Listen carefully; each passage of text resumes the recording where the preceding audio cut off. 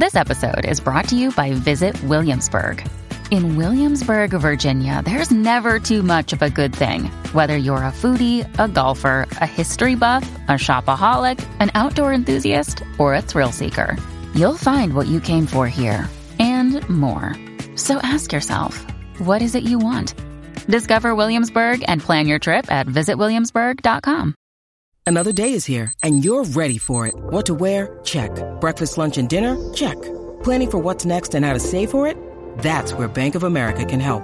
For your financial to-dos, Bank of America has experts ready to help get you closer to your goals. Get started at one of our local financial centers or 24/7 in our mobile banking app. Find a location near you at bankofamerica.com/talktous. What would you like the power to do? Mobile banking requires downloading the app and is only available for select devices. Message and data rates may apply. Bank of America N.A., member FDIC. Welcome to Training Unleashed, the show that will help you design and deliver training that's off the chain and will make a difference. Now, here's your host, Evan Hackle.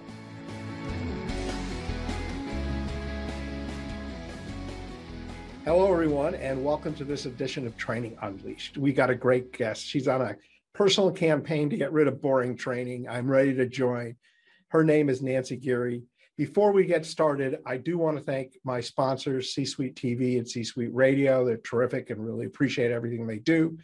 Nancy is a custom training consultant and a professional speaker. And I kind of like this getting rid of boring training. So let me ask, why do people create boring training? I think people are so concerned about getting all the facts out, and they overload their courses. They put in way too much content, and then they don't leave room to tell a good story or provide a great example to illustrate their points. I think that's where people get lost. They're more likely to cut an interactive exercise than a slide loaded with bullet points that are in a 9-point font, because you got to make sure you get everything on there. Well, I might be in a personal campaign to get rid of slides. Well, there's and I don't really mean that sincerely, but it may be more the words. Yes. I think slides with pictures, graphics can be very powerful tools. But I think slides that help the presenter organize their thoughts, not really the purpose of slides, right? Slides are for support of the speaker in terms of the audience, not to help them remember what to say next. But oh yeah, I couldn't agree more. I really enjoy searching out for just the right visual to illustrate whatever the point is. And particularly, I think now that so much of what we're doing is virtual, having great graphics is important to keep people from, oh, look, an email came in. Oh, I'm going to look, oh, somebody just sent me a message, right? You lose people if there's not something great to see, because I think we're conditioned to having a screen be a very visual experience because TV, movies have been around forever. Everybody's lifetime that's watching this, we've had TV and movies. So we're sort of conditioned, I think, to having an expectation when we're looking at a screen. So let's talk about not boring a little bit more. Okay. Does not boring mean being funny, or what is it? What is your definition of not boring? So not boring is being interesting, having a great idea to share that is communicated in an effective way. Now, if you can be funny, that's great. And again, lately I've had these movie and TV analogies in my head. There are some shows that we watch that make us laugh, and there are some shows that we watch because there's a compelling storyline. There are some programs that we watch because we want to consume information about whatever is going on, whatever's going on in the world. So news, that's a way to shorten it. But it's really, people think, oh, I got to be funny. No, you don't have to be funny, because funny will happen more out of spontaneity. Maybe planned spontaneity for a comedian. Yeah, I asked that question sort of as a setup, because I think you've got to be engaging, just like you said, and draw people in. If you are naturally funny and you bring that into your speech, fine. But if you're pretend funny, generally going to fail. Yeah, you're going to bomb. Yeah, definitely going to bomb. I know from our little advanced work that you really are about not just having engaging training, but getting people to support that training and to buy in to the training, that to get people to support it. Some of the people listening are, training people like yourself that create training programs. They got to sell them. A lot of people listening work in corporations and in organizations where the selling is more internal. Yes. But maybe could share some tips and ideas on how people can get greater buy-in, how people can get people to buy, I'll use the word enroll in actually doing and taking the training. Right. Well, I think when, I look at it from the corporate angle, a lot of the corporations that I work with, there's different types of training that goes on. There's the sort of check the box training that everybody has to do, things like sexual harassment training, whatever, safety, compliance. These are all things that, that are required. And you can easily lose people in those courses because it's like everybody has to do it. So what I'm finding is people are trying to take some of these topics and lighten them to keep them engaged. It's like for a while, airlines, when you'd be getting on the flight, they thought they made like the whole, let's make this whole thing about the safety funny. So you don't know what's going to happen next so that you're going to pay attention. So when I think about that, in any type of course that you want to put together, you want to vary what's happening. So people are like, oh, what's going to be next? What's going to be next? And that kind of keeps them going throughout the program, even if it's something that they have to take. Now, there's other types of programs where you're trying to, improve people's knowledge and skill level. And then it's all about, how is this going to affect me on my job? What's in it for me? And not only what's in it for me, because everybody's been saying that forever, but I think you want to add, and why should I care? How is this going to improve my situation? Am I going to be able to be more effective in my job? And more importantly, sometimes it's not what happens in the training, but after the training. I learned this great new stuff. And then when I go back to my desk, is it going to be supported or is it flavor of the month? Well, to this point, did your manager take the training too? Yes. Yeah. And a lot of times the answer is no. And it's, I think, incredibly important. Oh, yeah. Buy-in, that leadership is there. And, when I was in corporate training, the biggest complaint that I would hear from learners were that I learned this and my boss doesn't even understand it. Right. And to your point, not getting supported. So let's and this may not be in your sweet spot, so I'll take a risk and ask the question. Okay. All right. We'll give it a go. Let's just say you work in corporate America and you're looking to get support funding to create training. How would you sell that? How would you get people to buy into that? Wow. That's something I haven't done for a long time, because like you, I used to be in corporate training. Much of it, there's always a budget in place, but I always found it fascinating that there were certain ideas that if they bubbled up to the surface and they were going to solve a pain point, even though money was tight, somehow the money would appear. And usually it came from having a corporate sponsor that was well positioned in the organization that could pull those levers. It's very hard to pull a lever like that in training without a sponsor. And if the sponsor happens to be the VP of sales, you're pretty much guaranteed that it's going to go through, because we're always ready to invest money in making more money.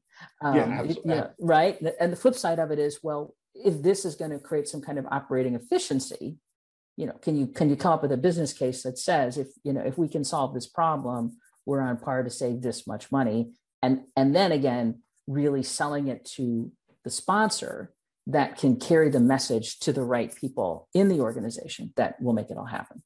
Yeah. So tell us a little bit more about what you do as a company, because I know you're a professional speaker, but I also know that you help create training for companies. That's what you do. Yeah. So maybe just bring us through a case study of how you work with clients. Okay. And I do a lot of my speaking now has become more about attracting new business. So it's become a marketing tool for me. Yeah. And when I work with clients, they typically fall into two camps. There's the corporate client, and then there's more of the small business entrepreneur, solopreneur, and they're very different. So usually the corporate client is I build a relationship, they bring me in, and they want me to create all the content. So in that instance, I'll be working with their subject matter experts to determine what do we need to cover, and then work with them on creating the delivery. And it can take on any number of forms. It might be an e-learning module, it might be a virtual presentation. And now that we're coming out of this pandemic, it might even be in person. Yeah. Yeah. So that's coming back. So I'm really working with them to extract the information from their subject matter experts and turn it into a course, and then whatever delivery platform makes the most sense for them. And that's really like a done for you kind of a service, which is typically what happens with the corporate clients.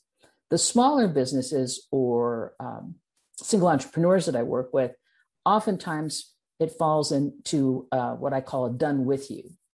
So they want to learn how to create the courses. They want to have me help them kind of walk them through, here's the process, and give them kind of a sequence of what to put in place to keep them on track. And it really feels a lot more like a coaching model. So they're doing more of the heavy lifting. Now, having said that, sometimes along that journey, they'll say, can you just create this for me? Can you pull the information out of me and turn it into a course? Sometimes that happens because people don't realize how much thought and work you have to put into building a course. It seems really easy. It's like the first time you decide, I'm going to give a speech, and you think, I'm just going to get up in front of a room and start talking, right? Well, there's a bit more to it. You have to do this thing called preparation so that you're ready. So I work with people in two different ways. And I had one client, she does manufacturing process work, and we met every week. I gave her a new assignment. It was like, okay, let's determine what are you doing and why do you want to do it? How is this important? How's it going to impact your audience? And then the next week I said, okay, now I want you to go through, I want to have you inventory all of your content so we can see what we can mine to use to create the course. And then kind of went along from that point. Then we pulled out, okay, what's the most important course that you think you could deliver as a starting point? And then I started helping her work through laying everything out to put it into the right order. And I just was reviewing her work all along the way. It's interesting listening to you, because I do think you have to do a tremendous amount of work to make it look like you did no work. Yes. Yeah. And then people are like, what am I paying you for? Yeah, exactly. But especially when you're doing a keynote, you want to look relaxed, knowledgeable, and all of that, and that comes from really preparing. Right. And a lot of people, I can't tell how many people go, I speak best when I do it off the cuff. And I'm just thinking to myself, wow. Wow. Yeah. Because I think really great speakers, they look like it's a conversation. But what people don't realize is all this work that you went through to memorize something to the point that you come out on the other side and you've embodied it. So the magic just seems to happen. And you can do something that's in the moment and still stay on track with your key message, because it's here. Yeah. It's not just here, it's here. And I hope I didn't slap my mic too hard there. Yeah. Which you're right. The term embody is really important, which brings us full circle to this whole, your whole, lifelong campaign against boring training. So let's just take some time and let's talk about live training for a moment. Okay. What are some of the keys, the simple things that our listeners can take from this so that they can make their live training, be it virtual or in person, not boring? Okay. Well, the first really important element is what happens at the beginning, which is have a great hook where people go, that's interesting. And a lot of people will maybe start posing a question of the audience is one way to do it. Another, I think, even more powerful way is to bring them in with a story having the story be something that's relatable to that audience where they're going, oh yeah, that's me. That's how I feel. And then you got to get their attention quickly because people are making a decision early on whether or not they're going to pay attention.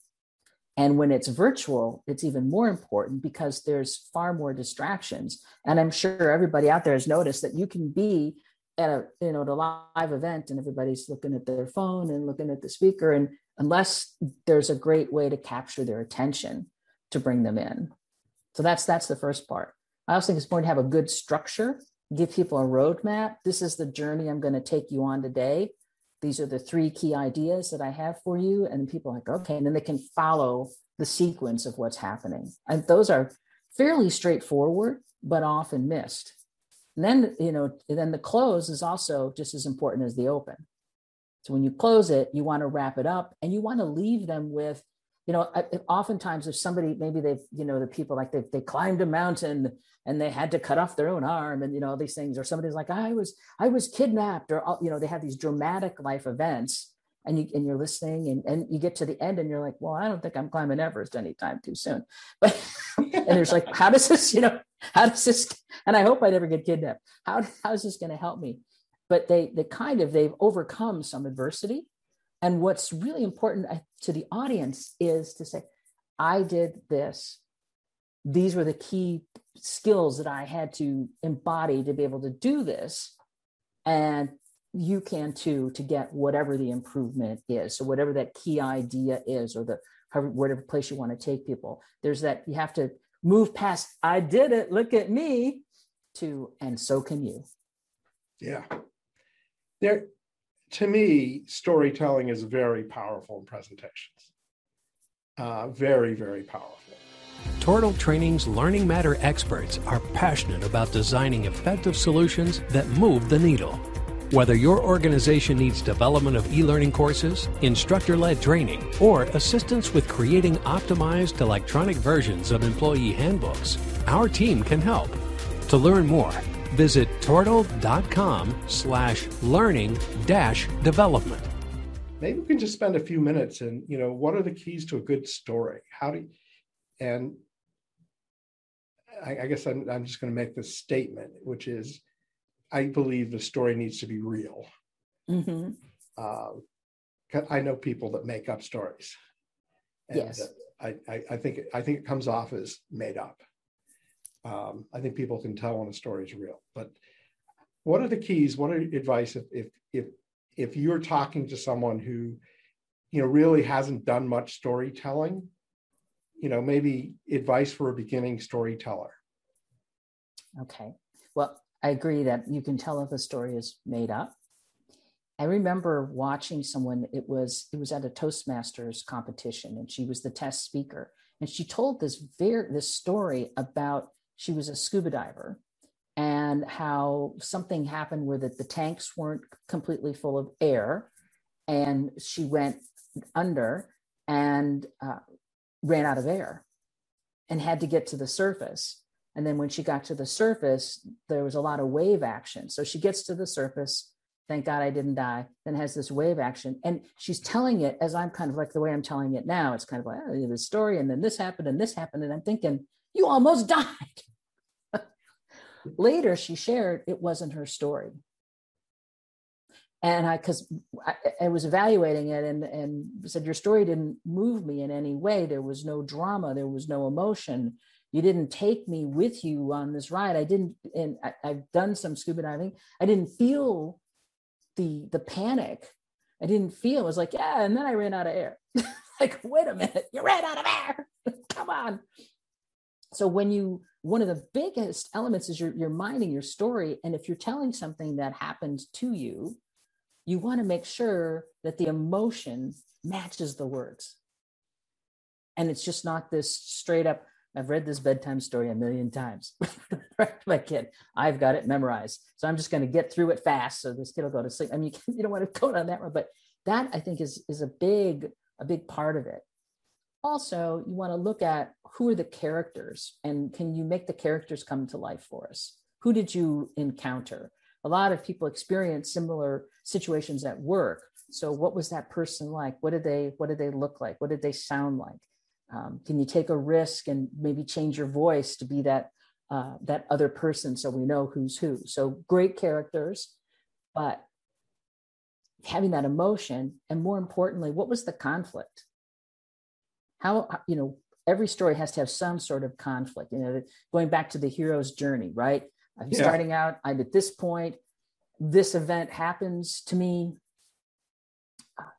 Maybe I was in a car accident, whatever it is. I can't come up with a good personal examples. I'm not doing a great in the moment, but what was the event that prompted a change? Yeah. And then who helped you along the way? Think of like Cinderella and the fairy godmother. And then what happened on the other side? What was the resolution? What was the improvement? Because that type of a story then connect back with, if you're teaching people leadership skills, what did they go through? What was that situation that prompted them to become a more effective leader? What was the story that maybe gave them more compassion for someone else so that they could teach that, they could bring that skill forward? So that's really the key. And to mind your own life. I mean, some of us think, oh, I'm boring, I didn't do anything great.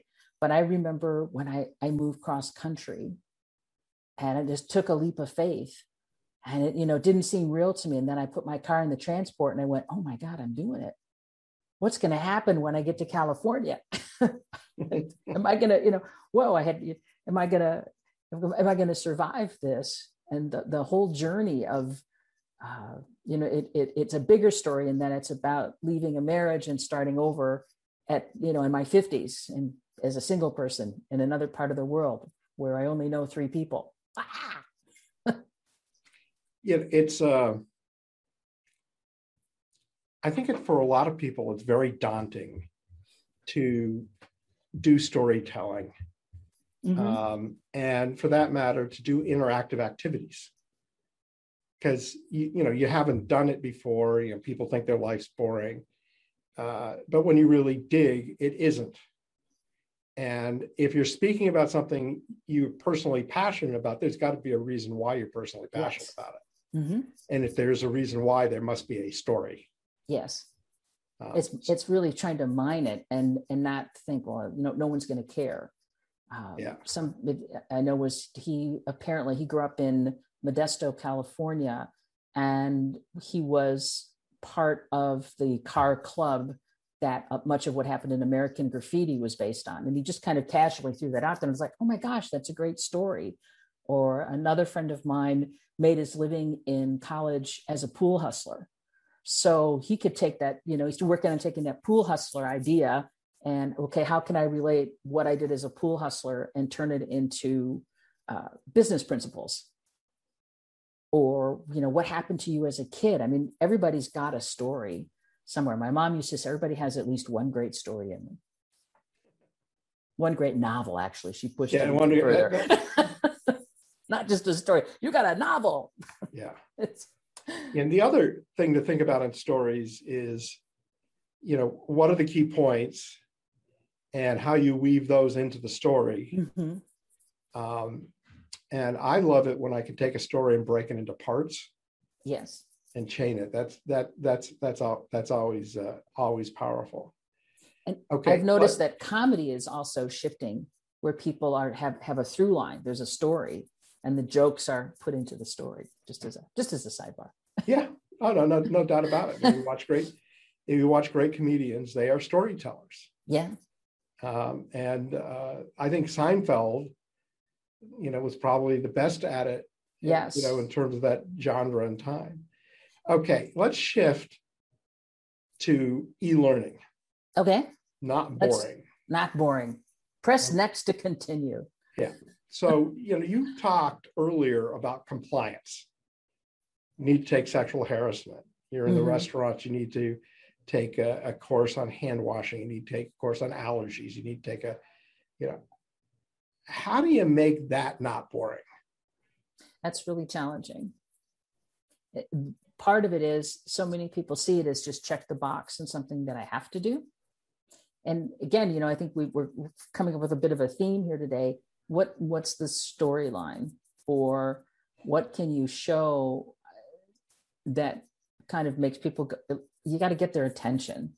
So, what if you show somebody that just is, goes to the bathroom and then goes and starts perhaps kneading bread, if we go with the hand washing idea? That would just make most people go, right? Yeah. Think about what that means. Showing people doing, it's really like it's showing, it's keeping it. I've seen things, that maybe they could be a little bit cartoonish, and I don't know. Sometimes I get a little bit lost in the cartoonish ideas, but it's challenging with that type of content because it's almost like everybody just has to get through it. And the best way you can make it not boring, I think, is to have the visuals be interesting. And again, back to what's the storyline, what's the impact? If somebody doesn't wash their hands, how does that impact some people? Oftentimes they don't see the connection. They're like, Yeah, I think you're right on there. And, you talked about the with them, but adding the why, so that they can get the emotional impact of somebody could get food poisoning because of you. Yeah. And you could stop that. You could show somebody perhaps very ill, and maybe they've got an important event that they're going to. Maybe they're getting married. Maybe they have to give the speech of their life, or something is going on in that person's life that because you didn't wash your hands, they're so sick they're not going to be able to enjoy it, or they're going to not be able to get through it. They might have to cancel. And you can make things interactive and have activities that, and do scenarios that make things. And I think, another thing, and I think this is important in the world, is don't make things too long. Break them up. Keep it. Try to keep it as condensed as you can. Yeah. You can accomplish a lot in under 5 minutes. So, Nancy, this is an excellent conversation. I think, honestly, we've covered so many kind of cool little things here, there, and everywhere, which I think is great. Some people are going to want to know how to reach you. Okay. So why don't you tell us a little bit about your company and, the clients that you like to work with, and they like to work with you, and how to reach you. All right. Well, the best part about being in the business that we're in, I think, is we get to learn about all different types of businesses. I feel like I know a little bit about a whole lot of different types of companies. And one of my favorite types of clients to work with is the entrepreneur that wants to get their message out and wants to be able to take advantage of someone like you, someone like me, where we have a ton of experience in creating courses, so we can help them cut through the clutter and get to the point very quickly. So that's one type of client that I really enjoy. I also love the corporate clients that come my way, and the content varies. In any given week, I could be working on sales training, and I could be working on harder skills like welding,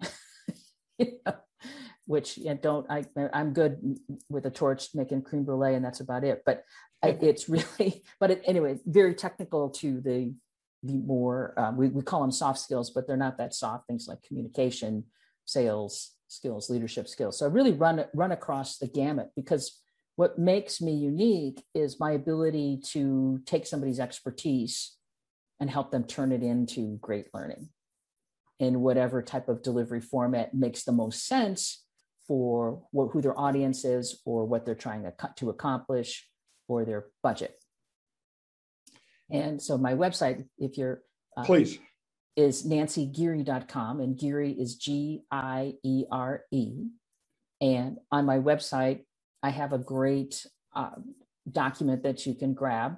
It's a guide to 8 easy steps to create training that sells, which is all about what we were talking today, having more engagement and keeping people interested. And I kind of walk through my process. And that's the best way for people to get a sense of how I work, whether I'm pulling the information out of somebody else and creating the content or helping somebody else create their own content. Do you do coaching? Like if somebody wanted to create a keynote, would you do that? I don't do as much around keynote type of speeches. Certainly more of a breakout session or a workshop. Yeah, I'm really good in that space. I think that the keynoters, there's not only the content in the course, but the staging, how you're going to, if you're on a stage, how are you going to move around? If you're on a screen, what are you going to do to kind of use the space in the most effective way? So there's a bit more going on in the keynoting. I can certainly help people craft a presentation, but I see the keynoter is really more motivation and trying to evoke a particular response. Sure.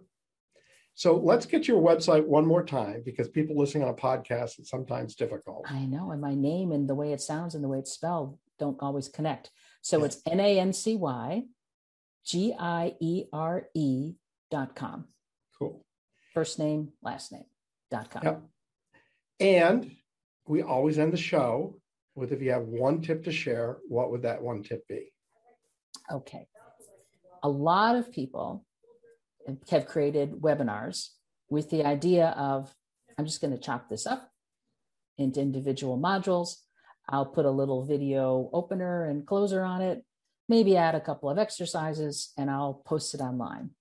What I have found is oftentimes those courses look and feel a bit clunky. And I think we've reached a point where we've all experienced so much new information like this online that people are becoming more discerning.